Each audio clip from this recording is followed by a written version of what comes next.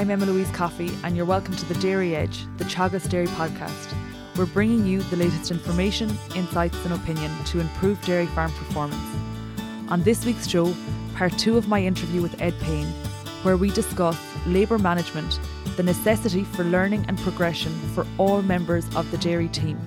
But first, I asked him about the introduction of a second dairy unit and once-a-day milking. So again, if you were to roll back to when we decided, I suppose one of the biggest risks I would have seen then to our business would have been labour, would have been the availability of good full-time staff to just come and get the job done. So that was where we leaned more towards once a day, that we will be able to integrate it more into the system and not leave ourselves at as high a risk to labour changes or whatever it was going forward. So that was probably one of the main ones. Not to add a huge amount more stress to the system. Okay, so we've spoken about the fact that we run this farm at 4 cows a hectare. It's quite a high management level, and that's probably the backbone of the business. 300 cows, 320 cows running here at 4 cows a hectare. It takes a good bit of time, it takes a good bit of management. So we wanted any addition regarding a second farm to not increase the stress level to a point where everyone was going to start barking down each other's throats and it was going to start to unravel. So we wanted to utilise the grass that was growing on that farm, sell as many kilos as we could, as stress-free, as labour efficiently as possible. So what's happened now is we've taken on a second full-time man who can do the work in Ballymoe, do the milking there, but also double over, help with a good bit of relief in the second farm, in the twice-a-day farm, and give a good bit more time off or whatever it is for our Aidan that was there beforehand. So, yes, we've taken on a full-time man on, let's say, if that was a standalone farm of 170 or 200 cows once a day, would it be able to afford them? No, but it may. Well, no, I say no, it may not be able to. But what I'm saying is, we've taken him on into the whole unit, and it's working. Whereas if we were to try and push twice a day now out on that farm, the stress levels would increase. We'd need more relief for the weekends. We need more holiday cover. So it's just it's about drawing the line in the sand to say, look, at some point, it's not all about money. It's not all about the bottom line. We need everyone to have a good, enjoyable place to work here, and everyone to be able to get on, and the end goal to be always achievable. And the end goal is not to stop at this unit, is to go on and go on. But if we were to push this unit, that stress may scamper further plans. So we're milking in 2 herds now since the beginning of this year. We're milking 300 cows twice a day, and we're milking 170 cows once a day. That once a day herd is the new herd that was established on an owners block as well. What the farm I was born and reared on, actually, and what we call the home farm. So there's 170 milk cows getting milked once a day there. So there's 170 there and 300 here. And talk through the decision to convert the home farm to dairy. So I suppose when we started dairying on the first farm, we still had a lot of sucklers and a lot of other stock around us, sheep and whatever else. And we had quite a good an overall stocking rate. But what slowly started to happen over a 3 or 4 year period was we were cramming more and more mature cows, milking cows, obviously where the milking parlour was, and our support blocks and that owned farm was getting less and less utilised. And there was one year, about this time of the year, where the farm at home there was just growing grass over the hedges. It looked terrible, and which would not have been the case for that farm beforehand. It would have, in years gone by, it would have been the more productive farm. And it drove myself and my father mad to see this farm getting underutilized. So that was sort of the start of where we started to chat. Look, maybe we could start to sell some milk off this farm at some stage. Now that conversation twisted and turned through lots of different variations.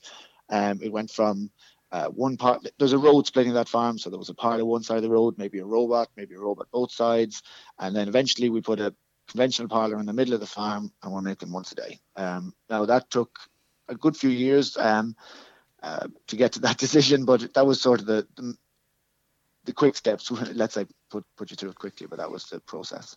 So you're talking 470 cows are being milked currently. What is the labour requirement across the 2 farms to achieve this every day? Yep. So I suppose the day-to-day people that are working outside, I suppose myself, my father is still full-time, very involved. We have one full-time man in Tulsk on the Tri-State unit, Aidan, and we've just employed a second full-time person, Richard. He's based mainly in the once-a-day farm up in Ballymoe. So there's 4 of us. Now, there's an extended team. Obviously, I'm married to Jennifer and my mother involved in the background. And They do all those unforeseen tasks that you don't think about working away in the background. But the day-to-day running is 4 full-time people. And talk through, you mentioned you're working on the farm. What does your day look like? It's a good question, Eloise. So again, that my role has maybe altered a little bit over the last 3 or 4 years, especially now since we've taken on the second farm into what some might categorize as a more management role or a more overseeing role. I call it, I was only thinking about this a couple of days ago, I call it more like, I suppose I'm sort of maybe the glue around the place, if you want to put it that way. I make sure that things are running, that everyone has what they need to get stuff done. But like not forsaken, I'm still doing a full day's work. I was out this morning driving tractor with a dump trailer, whatever it is. But it's just to make sure that the cogs are running smoothly, I suppose, is what I try to keep an eye on. So whether that's overseeing or management, I don't know what way you want to put it. It's interesting. We have a seriously good team. Fortunately, I don't do much milking anymore myself. But it's not that I'm not busy, let's put it that way. Ed, you mentioned the team and, your family labour, employed labour, students and contractors. There's a lot of people involved. How important is a good team on such a large scale farm? It's pretty much, it's everything, Louise, to us here. Like we often say it, if anyone comes around the place, if we didn't have the people working here, what we've done over the last few years, it just wouldn't be possible. So I often think of you can't fight without soldiers, and I have a huge amount of respect for everyone that helps out the place here. And our team, and including that, we have a very good Teagasc advisor. We have good connections with the co-ops, with who we trade with and who we buy from and things like that. So it's just a matter of building those relationships, keeping them strong, and having respect for the people that you work with, and that. So I consider that quite an important phrase myself too. I don't consider the people here, although obviously we pay their wages and they technically work for us, I'd like to feel that they feel like they work with us, that it's very much a team basis. I don't ask anyone to do anything I'm not willing to do myself, etc., etc. We've built up a good, strong team, and it allows us to. It gives us a foundation to continue to build upon. There's no doubt that I couldn't obviously milk the two herds, the 3 milkings we have every day, and get to keep going. So it's on the back of their strength that we and we need to show our respect to them. Yeah, and you mentioned Aidan and Richard are with you full time, but you also mentioned the other labour on the farm would add up to approximately 10 people. That sounds excessive. So can you explain where these people are coming into the system? Yeah, so including ourselves, this spring, we had 11 people on the roster for maybe a 2 or 3 month period. So that's myself, my father, my wife, Aidan, Richard. Then we had a relief milker for the weekends. We had a full-time night watch person, a calf rearer. Let me think.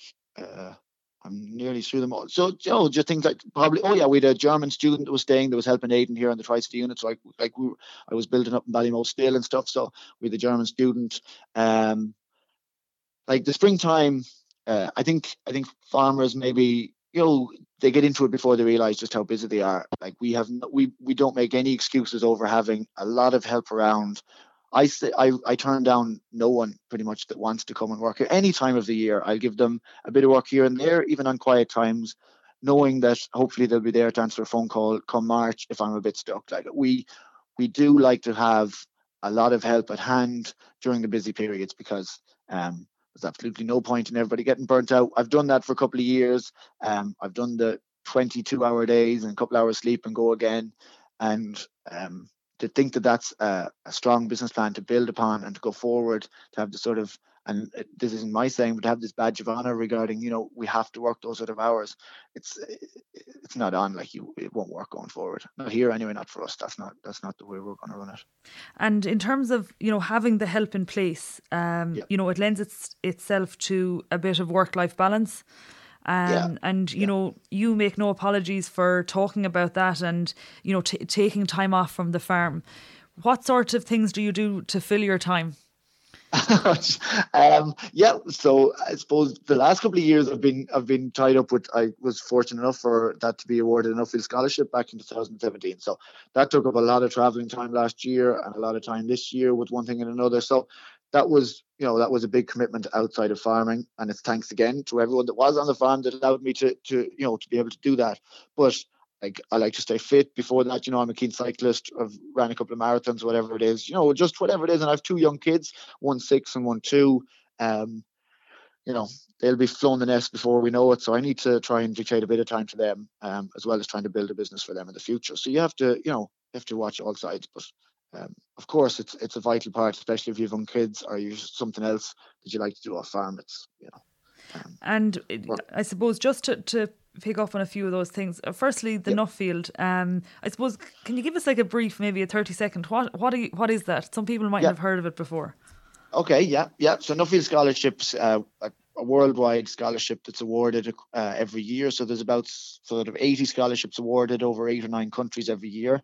Ireland awards 5 or maybe 6 scholarships, which gives people the opportunity to travel globally, get a sort of a view of world agriculture. So you travel for 6 weeks or 6.5 weeks with a group of 9 other scholars. Before that, you'll have met in some country around the world. It was Brazil the year I did mine, where all scholars that year, there was 86 in my year. We met in Brazil for 10 days. And then I travelled after that with those 9 other scholars. And then you do a portion of individual travel, which I travelled to Canada and America. You study over your 2-year period and you write a report at the end, present that to the industry. My chosen topic is farmers' responsibility to become more sustainable employers in the future. And some key learnings from your study, Ed. Yeah. So I suppose it's no secret now at this stage, Louise, that there's a lot of people needed in the industry going forward. We're going to need either farm managers or milkers or whatever the case may be, or just people to return home to their home farms. And I think farmers need to sort of wake up to the situation that at the moment, as a workplace, on average, it's not somewhere that's going to be more attractive than other industries that are out there. People are getting very good educations now. They have lots of options to go and work elsewhere, and farming needs to sort of come to the table a little bit more about becoming a better workplace, about creating a job that people will say, yeah, that's actually something I'd like to do for a period of time as a career, not just as a summer job or a springtime job, that we can build careers around people or build careers for people so that we can open doors, if that makes sense. So it's, like, as an industry ourselves, that's sort of where I'm trying to look into. Some of the key findings, I suppose, is just that people need to know, we'll run through it quickly, but they need to know a lot more about themselves, their management skills, their management type. They want to be aware of what sort of culture they're creating on the farm so that they can get someone to fit into that much better. And then just about, the legal side of things, how you manage contracts, whatever else, things like that. But it's just a lot of those soft skills. A lot of it's obviously people management. And that's a new area for a lot of people in Ireland that might have been, up until this, working on their home farm or whatever else. And now all of a sudden they need to employ a person.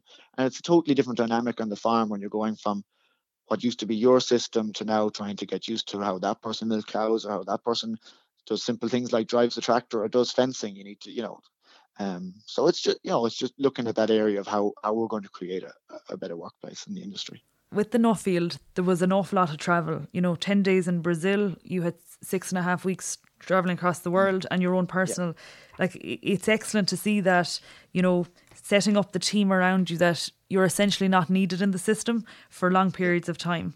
Yeah, it's a bit scary, really, isn't it? When you go away for 6 weeks, you come back and the place is even better than when you left it. But it's great, obviously, and that was a good learning curve. I heard you speaking at the education conference with Teagasc earlier in the summer, and you talked about kind of continuously developing, and you yourself as a farmer, but also the people working around you. Why do you think that's important? Like, for myself, I suppose Nuffield was probably the biggest thing, personally, development I've done over the last few years. But I always love to see employees as well come to me and say, whatever it is, be it a hoof train course. Richard now, he mentioned the other day he wants to do the AI course, and we'll get that done, obviously. And that's, it's great to see them wanting to come and wanting to progress, because that only strengthens the business. So, like, I suppose it's a good sign for me if I can see the employees coming or the lads coming to talk to me and say, look, I want to learn the skill. It's a weakness that I have, and we're looking to strengthen that. obviously myself, business courses or whatever it is that I need to do.